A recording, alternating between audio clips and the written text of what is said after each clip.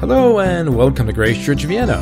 Today, after a longer break, we are glad to have Hans-Georg Hopperich with us again to continue his sermon series through the book of Acts.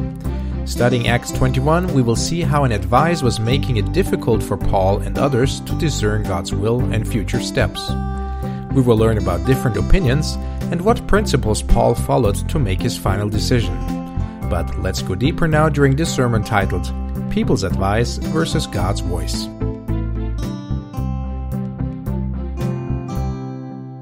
So many smiles and welcoming this morning. It has been a great time, 3 or even more months in South Africa, in Mauritius, in Madagascar and Botswana. And we could really fill not only a morning with telling all these great stories, but many, many hours of God's provision and guidance and help and fellowship that we enjoyed with so many different kinds of people.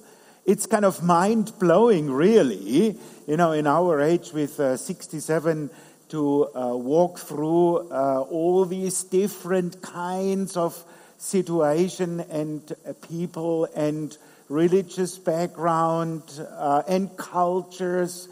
It is amazing, to say the least, the kind of things we could experience, and also, the Lord protected us in so many ways. Some things we experienced dramatically, and some things we never would know, and eternity will uncover God's protection in His time. We also experienced some sad things, of course. We had a children's meeting on a Friday in South Africa in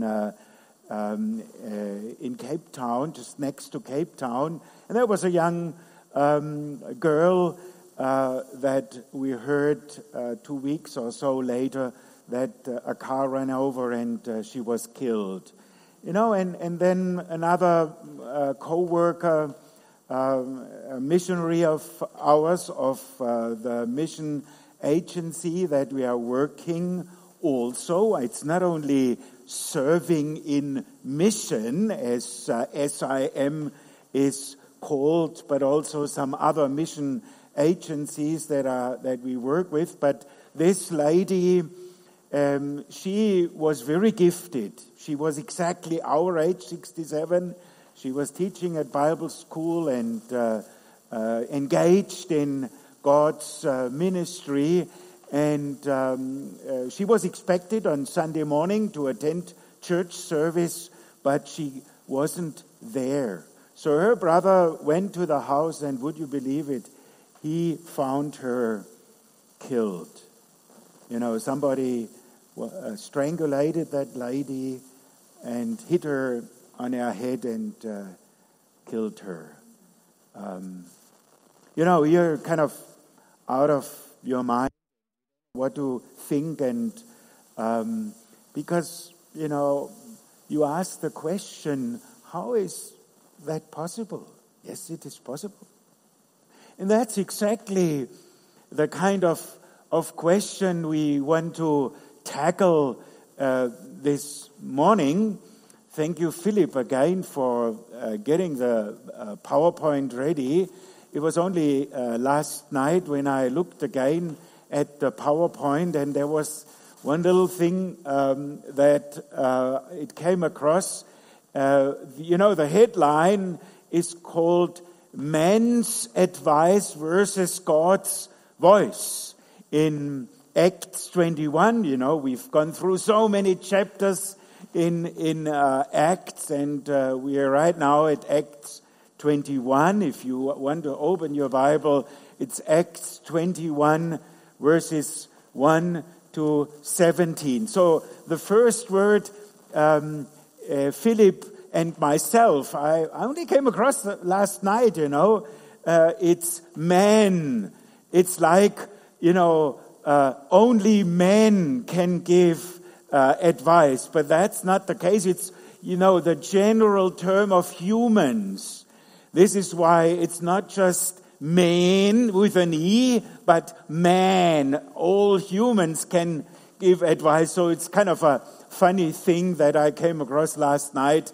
Thank you, Philip, for getting the PowerPoint ready. I'm really privileged because I'm not a kind of PowerPoint guy. I think this is not just my gift, so I'm very privileged that Philip is doing that, and he's doing a great job as you see in my bag.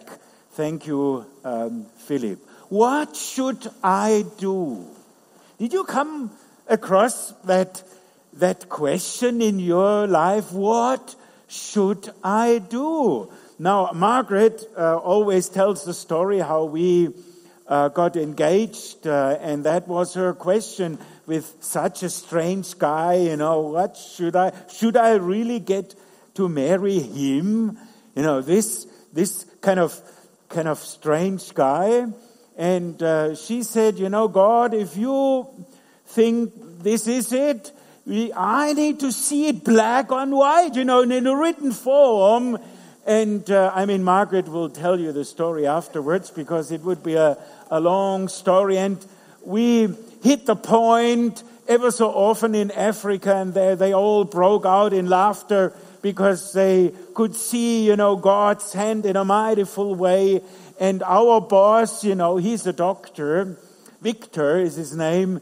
He recalled the story, he just fixed everything in his head. And then he was telling our story, how we got engaged to many, many other people. So it was kind of funny to listen to him, how we got engaged and got married eventually. What should I do?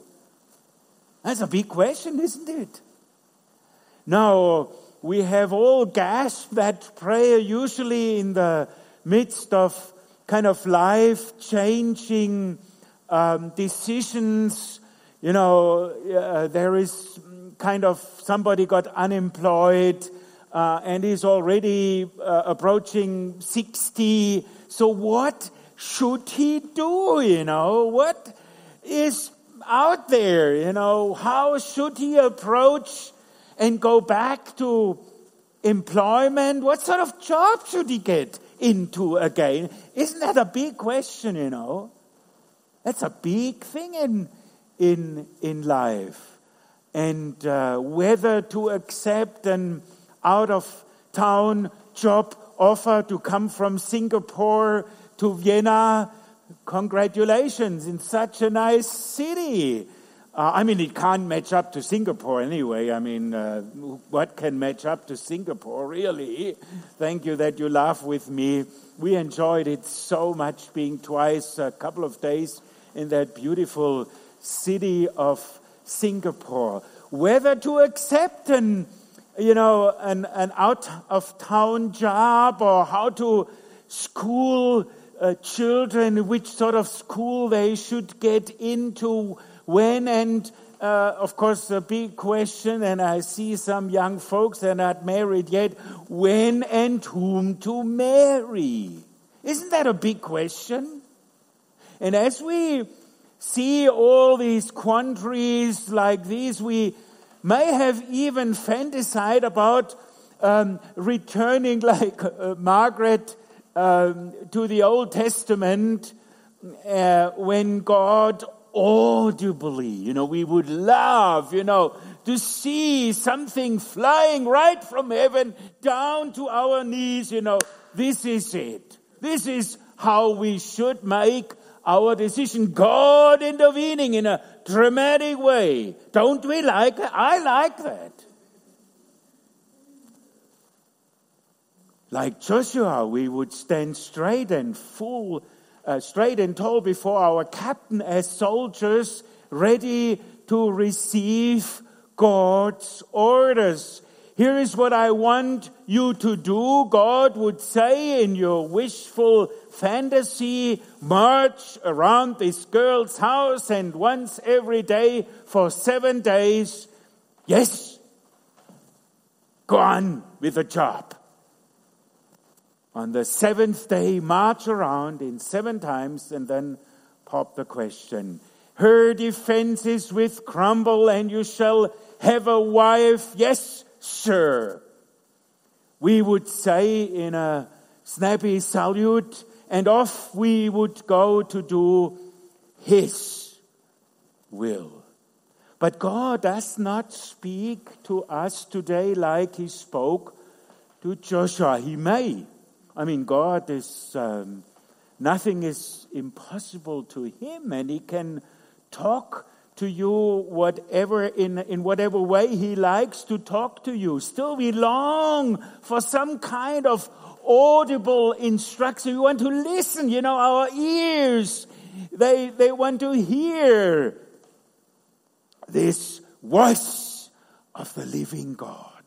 Especially in major decisions, we often seek advice from human sources, which I feel healthy. You know, if you know people around you that know you personal, it's good to get advice and to listen what they have to say. Unfortunately, that can really complicate the matter even more. Sometimes the counsel, no matter how well intentioned, it's in conflict with God's will.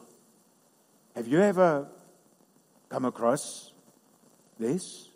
Conflicting advice concerning God's will. In our lives, there are, as I think, 3 sources of advice that can lead us astray. First, we can receive erroneous advice from our own conscience. You know, we get it wrong because our conscience is kind of influenced through many sources in life. Although from childhood on we remind us to let our conscience be our guide, conscience is not always trustworthy. For example, when God commanded Moses via the burning bush to deliver enslaved Hebrews from the Egyptians, what did Moses' conscience tell him at first? It reminded him of his failure.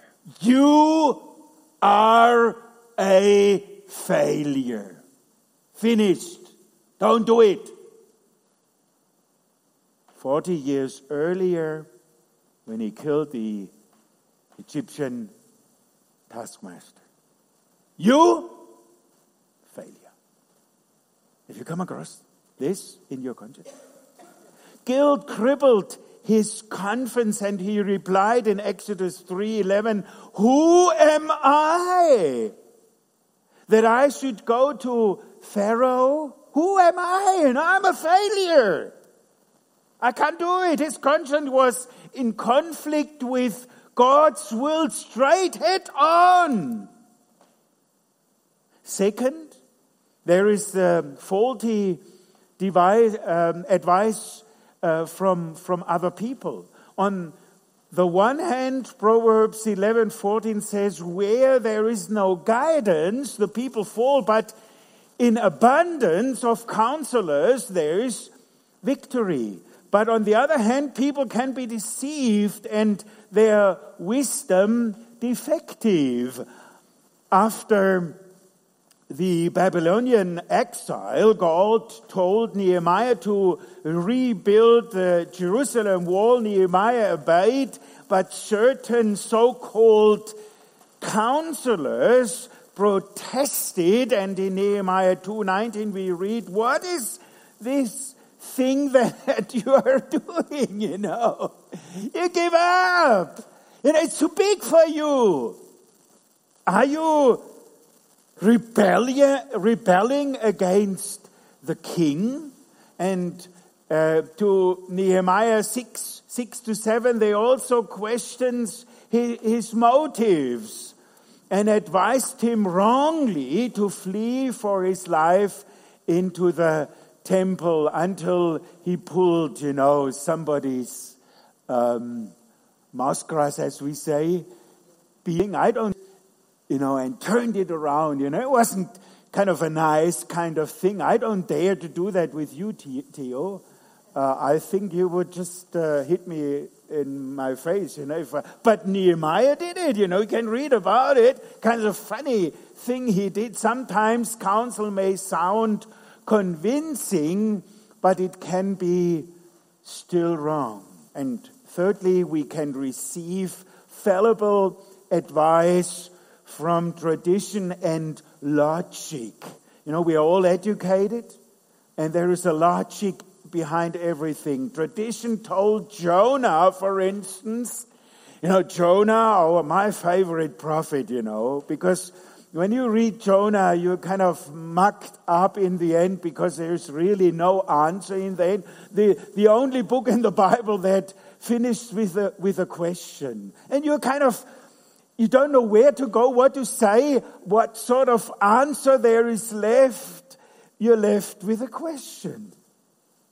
And I think that's very helpful because that's life all about, isn't it? We are oftentimes left with a question. No answer. It's very hard. No answer. What should I do?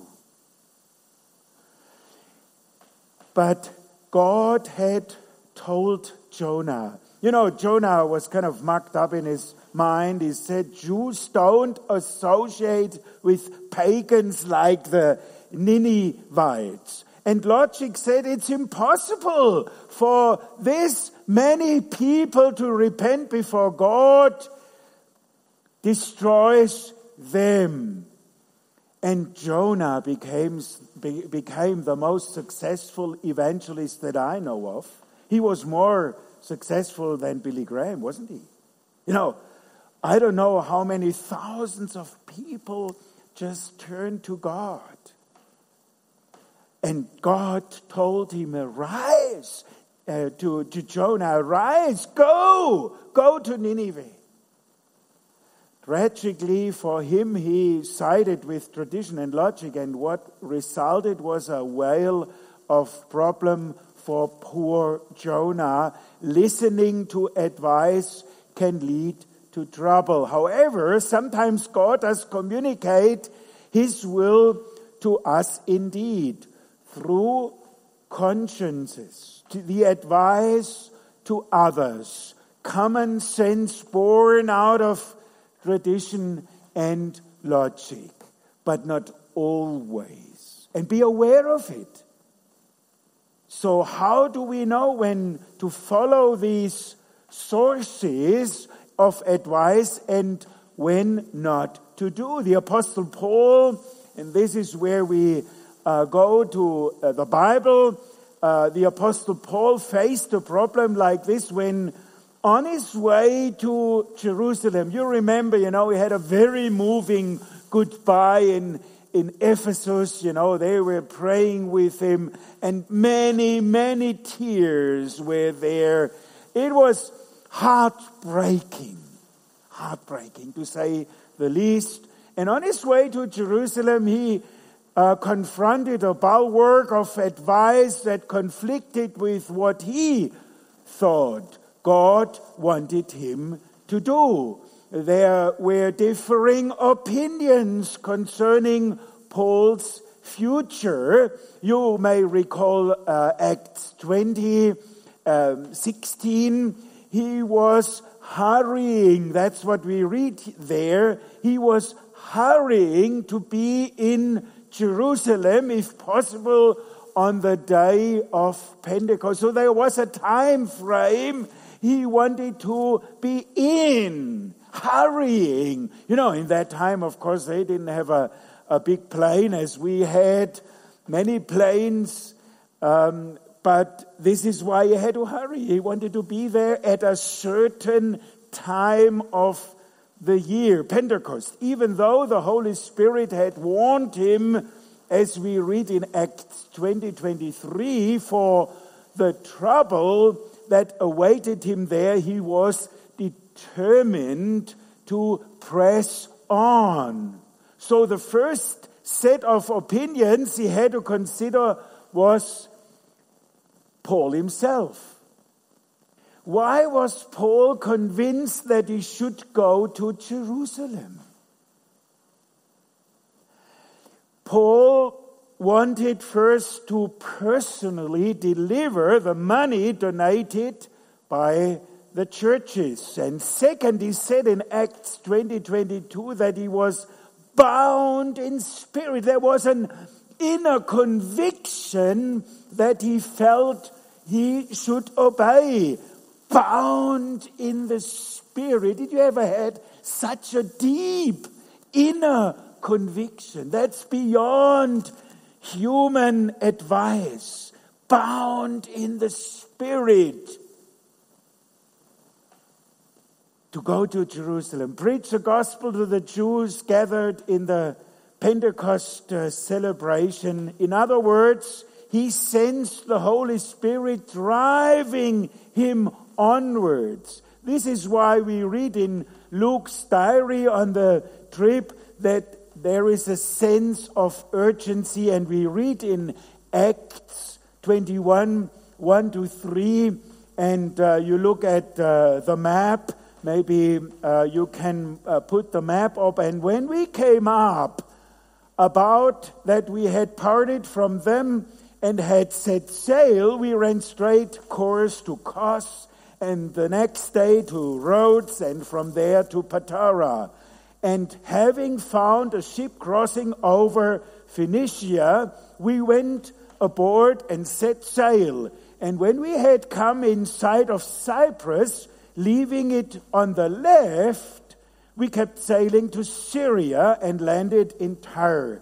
For there the ship was to unload the cargo. That's what we read in Acts 21. The closer he came to Jerusalem, the more determined he was to witness. You know, this inner conviction just grew and grew stronger.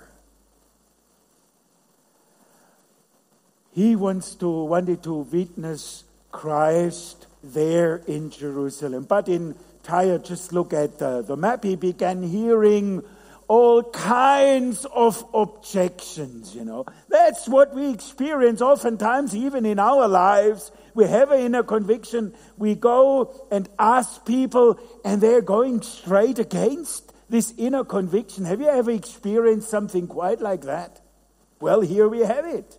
Beside Paul's conviction, there were the disciples, not just one, but there were quite a few disciples in Tyre. Luke tells us about it in Acts 21:4. What happened there after looking, we read, after looking up the disciples, it says there, we stayed there 7 days, and they kept telling Paul through the Spirit not to set foot to Jerusalem. They kept telling, you know, they just intruded in Paul's conscience. Don't go! We see something happening. Don't do that. And, you know, you can really imagine, you know, how convincing that was. Because it wasn't just one disciple, many disciples. They kept telling Paul. They repeated and repeated it again. They were not just frivolous opinions, for Luke says they kept telling him, as Dr. Luke writes, through the Spirit. Wow. So it must have been very convincing. Very. Now how do we make our decisions then? For this reason, some of the commentators I read say that the Spirit was using these disciples to tell him not to go, and that Paul made a mistake to stubbornly, you know, this big Apostle Paul being stubborn, you know, wow. Stubbornly going to Jerusalem anyway. More likely, the Spirit was merely predicting what would happen to Paul in Jerusalem, but the disciples were misinterpreting these predictions as prohibitions. Perhaps Luke's statement is condensed way of saying that the warning was divine while the urging was just mere human. Sometimes people think they know God's will for our lives. And they tell us in definite terms that we are going in the wrong directions. Some of us may have experienced that more often than others. They may even express their opinion in their prayers as we listen. They go and they do it in a very spiritual way. They pray for you especially, and you hear it as they pray. You shouldn't do this or that. Have you ever experienced this? It's not easy. Acts 21, 5-6 says, when it came about that our days there were ended, we departed and started on our journey, while they all with wives and children escorted us until we were out of the city. And after kneeling down on the beach and praying, we said farewell to one another. Then we went on board the ship, and they returned home again. Pressured by all these well-intentioned believers to change his mind about Jerusalem, Paul was probably relieved to be on his way again, If you hear that day after day, you hear the same kind of thing against your inner conviction, you get tired, don't you? It's hard. Pressured by this, Paul was probably relieved to be on his way again, but that relief would not last long, for soon other people would be giving him their opinions as well, and we see even a more powerful advice by a prophet named Agabus. Having weighed up anchor in Tyre, Paul's ship sailed, as we read in verse 7-8, for Ptolemais and Caesarea.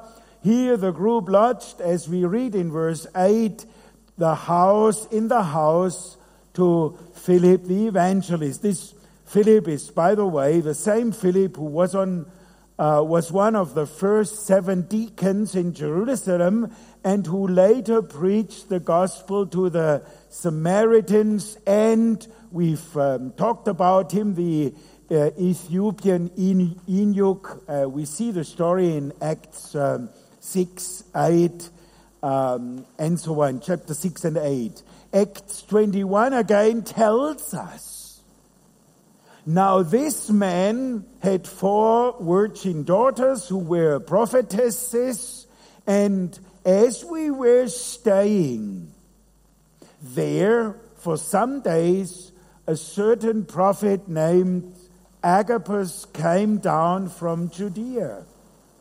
And coming to us, he took Paul's belt, he ripped him. It's amazing, I wouldn't dare to do that. Belt, and bound his own feet and hands and said, this is what the Holy Spirit says. In this way, the Jews at Jerusalem will bind the man who owns this belt and deliver him into the hands of the Gentiles. Wow. He dared to do that. Do you want to rip off my belt? This is what he did. The prophet gave a gripping illustration of Paul's faith, so gripping that everyone present, including Luke, began giving Paul advice. This is it. You shouldn't do it.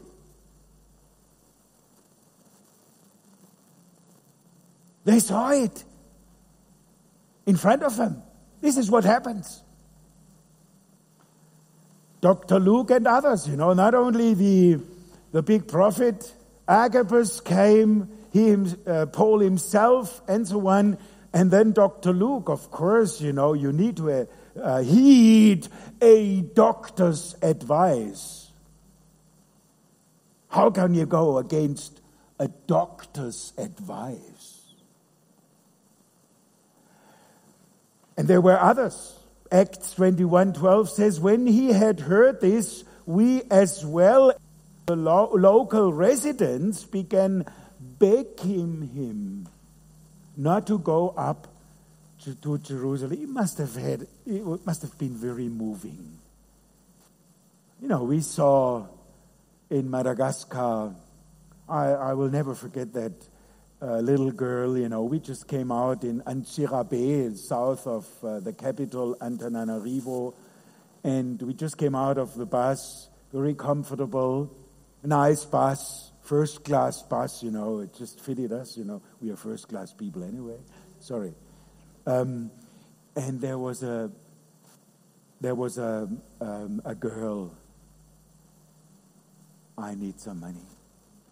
And she was again and again, he was kind of so obtrusive that some of the people just said, what is in the world is happening here? Begging. With an urgency. Begging. The disciples' attire that heaped plenty of advice on Paul, but now piling it on even thicker and his closest friends and fellow ministers. Paul was kind of surrounded of people that had a different opinion than he himself, with tears, to underline it. Tears came down and begging him, please, don't go to Jerusalem. Don't do it. How can you lead the church in prison, bound by chains? Do not go. Do not go. Really, not a single person said to him, hang in there, Paul. They were all spiritual people, that's no doubt. You look at the prophet, you look at Dr. Luke and all the others. You obey God's plan for your life, and I will stand with you. You would really expect something like that, because, he was totally on his own. Nobody really supported this inner voice, the pressure to listen to all these people around him must have been, to say the least, very intense. Very intense. I'm sweating already, just thinking of this. But Galatians 1:10, Paul says, if I were trying to please men, I would not be a bound servant of Christ. This was fixed in his mind. And he could not change his mind just to please these people. So after quieting them, he responded. It's very moving, because he was kind of imprisoned by all these same opinion against his single-minded opinion. And he says in Acts 21:13, what are you doing? He must be he wasn't fed up, but, he was puzzled. What in the world are you doing? Weeping and breaking my heart, for I am ready That was his inner conviction, which was really a strong one, for I am ready not only to be bound, but even to die at Jerusalem for the name of the Lord Jesus. This was his inner conviction. This is why he could not, by any means, listen to the other people. But were not Paul's friend merely looking out for his safety and the church's well-being? You're asking that question. Maybe so, but while they were looking out for Paul's good, the church's good, and their own good, they were forgetting about God's good. And you're often intrigued to be like that. You know, you see things with a very human view. Paul's ministry in Jerusalem would bring the highest glory to God, even if it meant death for the beloved apostle. With a tone of resignation, you give up. It's like telling your kids so many times they should not do this or that. The next time they do the same, and you tell them, of course you can smack them, but it's very hard to smack your own. And after all, the law says you should not smack your kids. I mean, I have to say so, otherwise people would put me in prison today. So I'm not saying you should smack your kids. Did you hear that? I don't want to go to prison, I mean, I want to be on the secure side. Even I'm convinced that sometimes that's one way. It may not be the best, but there is a way. So with a tone of resignation, it tells us in Acts 21, 14 to 17, since he would not be persuaded, we fell silent, remarking, the will of the Lord be done. And after these days, we got ready and started on our way up to Jerusalem. And some of the disciples from Caesarea also came with us, taking us to Mnason of Cyprus, a disciple of long standing with whom we were to lodge. And when we had to come to Jerusalem, the brethren received us gladly. They gave up. They did no longer object against Paul's thought. With his arrival in the city of Jerusalem, Paul's third missionary journey comes to a close. In the events to follow, the prophecies of his bondage and imprisonment will be fulfilled, as well as his dream to someday proclaim Christ in Rome. In the end, as we shall see in the chapters to come, Christ will be glorified. Christ will be glorified. Even in a heartbreaking situation as with Our Lady missionary in South Africa, who was buried just days before Christmas. Breaking. I broke our heart because we got to know her. She was a kind of a quiet person, and you would never expect that she has so many enemies. And it was just a couple of miles off the road where we lived, in Pietermaritzburg in South Africa. Wasn't that kind of 1,000 miles off? It's heartbreaking. Now, in finishing,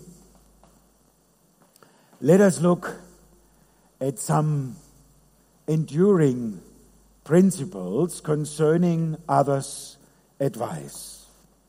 Human advice. Men's advice. By learning from Paul's struggle with the advisors, we can hammer out 3 shields of truth to protect us in this whole realm of giving and receiving counsel. Because we come across these things ever so often in life. So, because, I want to be practical.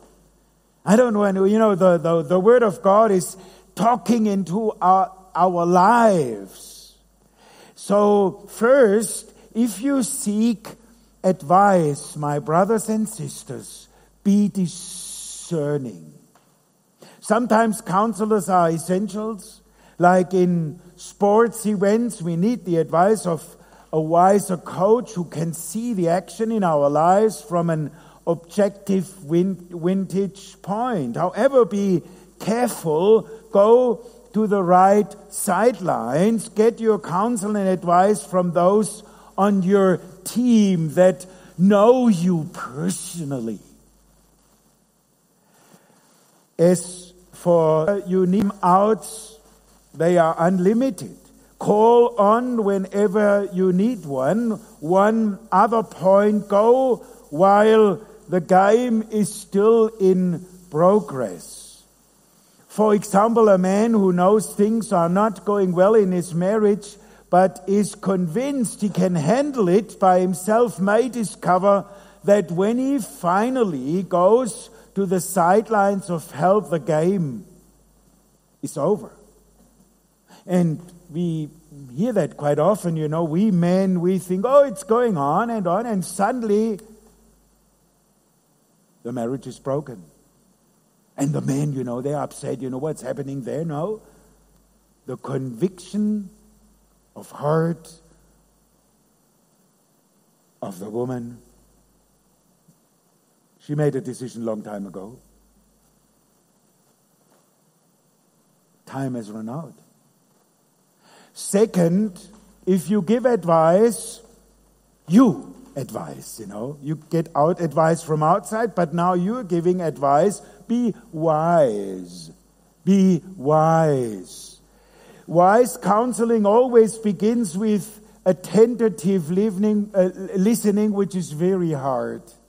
We want to speak, not listening. It's very hard. And as you know, we are doing member care and caring, going alongside. We are not bosses. We are going alongside. We don't confront, but we want to go alongside people. And giving advice, often I find myself more talkative than the one I want to give advice. I'm sorry to say so.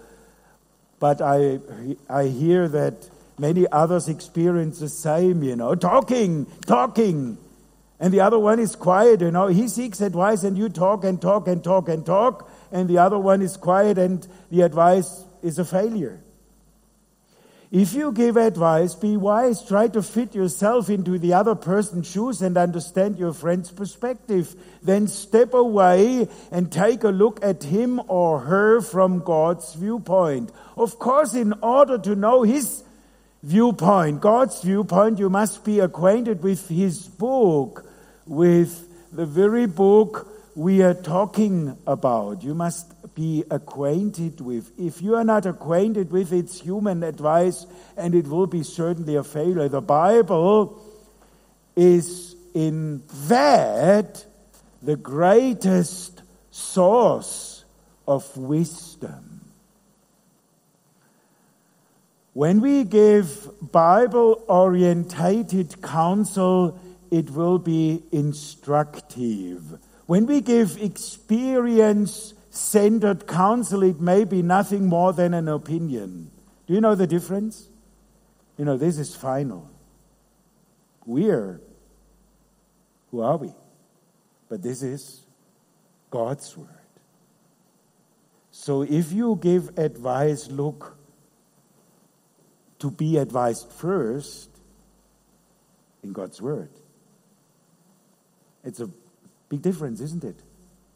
Because when you come up with your own thoughts, if it's not filtered through the Word of God, it may be just mere human advice. So, if you give advice, be wise. And third, if you decide against the advice, be careful.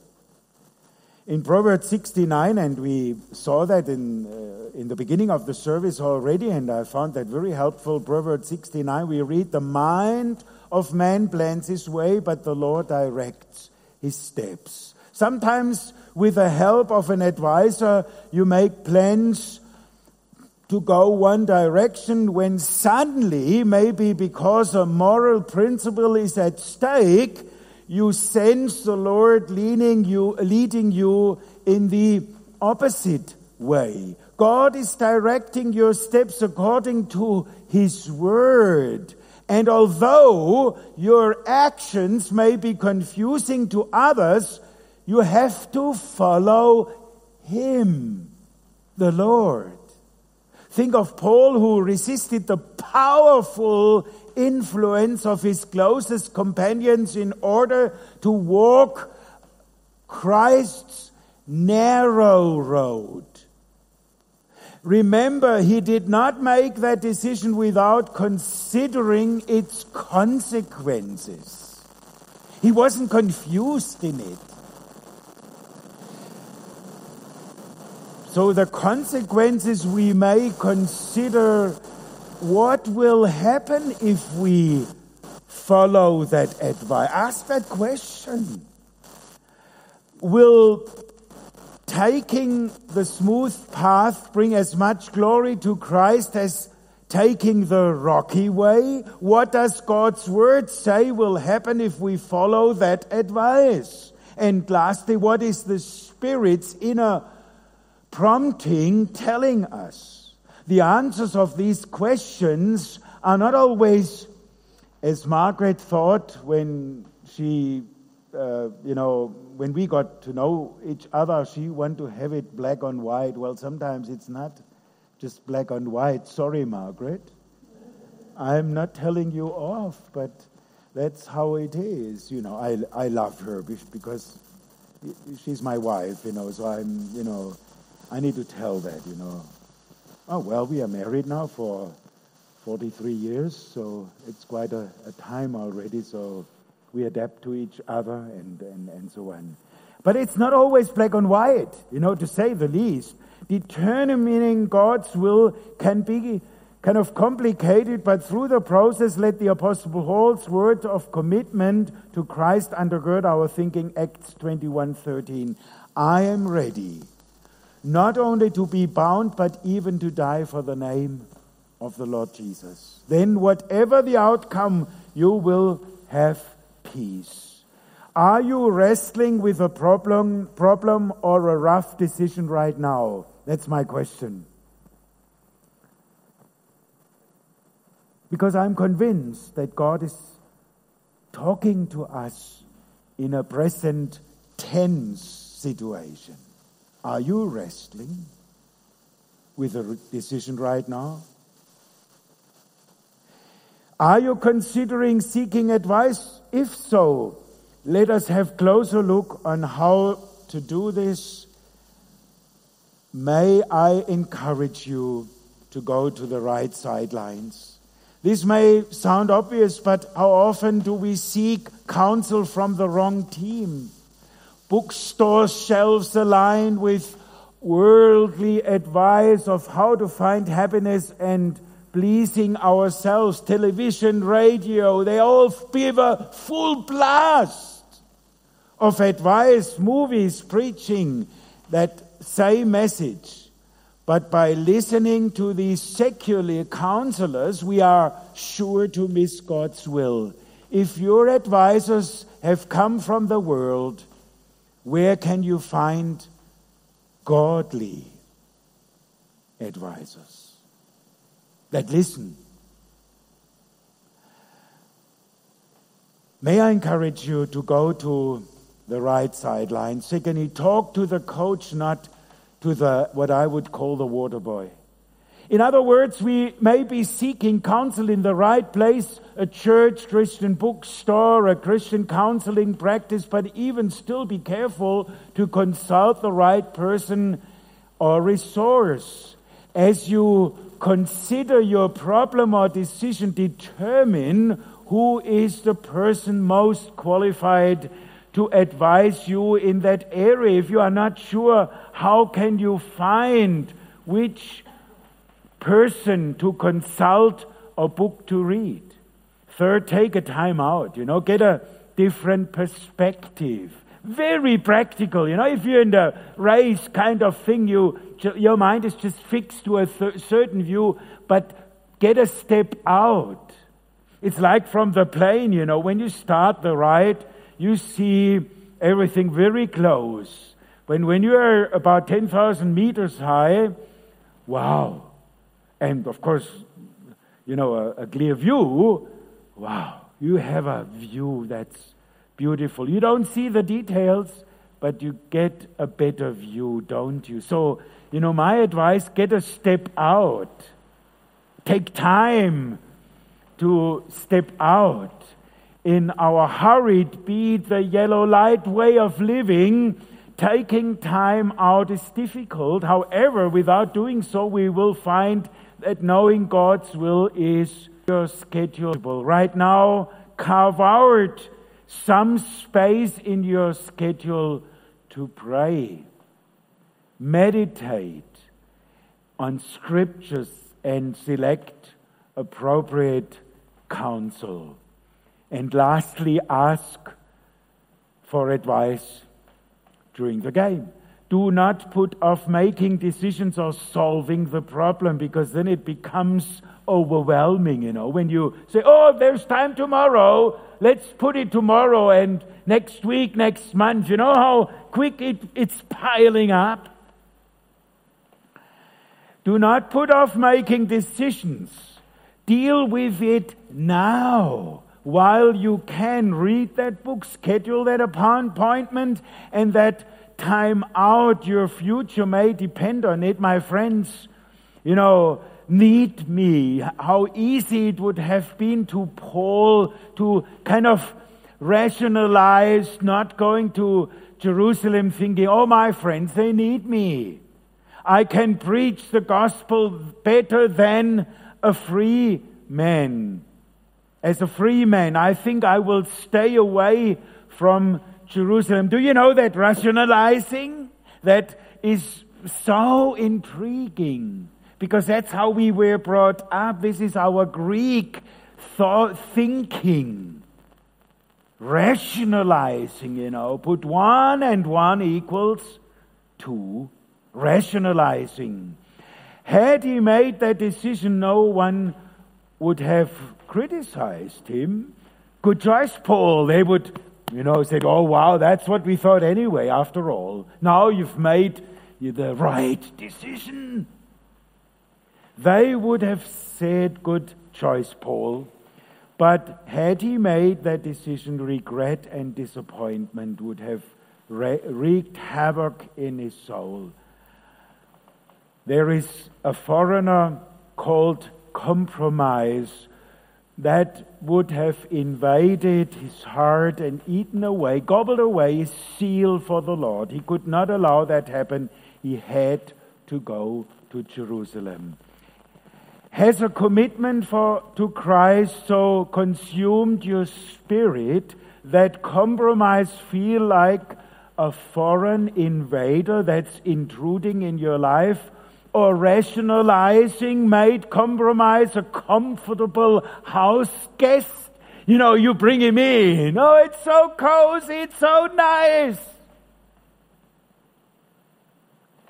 If so, then remove any self-serving motives in your heart. Resensitize your conscience, I plead with you. It's so easy to bring these foreigners in. But do you listen to the Word of God? I plead with you, if so, renew your passion and to obey Christ, regardless of the consequences. Amen.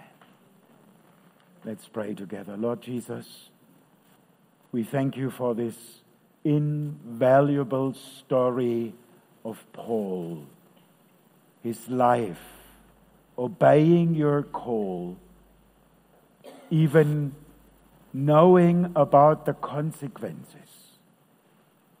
And Lord Jesus, you know each one of us, and even our listeners somewhere in the globe, in the world, outside. You know their lives. We acknowledge that your word is talking into our lives. So we ask for your guidance, even to each and every one of us, as we seek your guidance.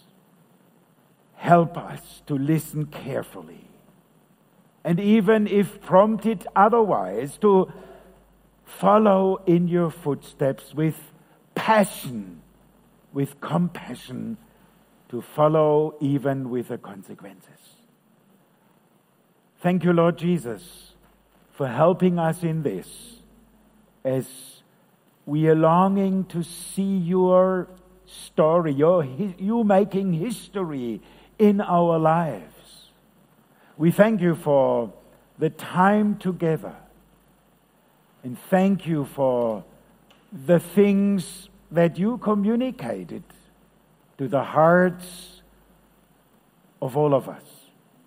Thank you that you are doing it patiently, that you are helping us even if we are weak. You're strengthening us. Thank you that we can fix our eyes on you as we make decisions for the things in the future. Thank you for being with us in the days to come, to follow in your footsteps, to follow Christ. Thank you for your presence, for your peace and your shalom. We praise you and worship you in Jesus' name. Amen.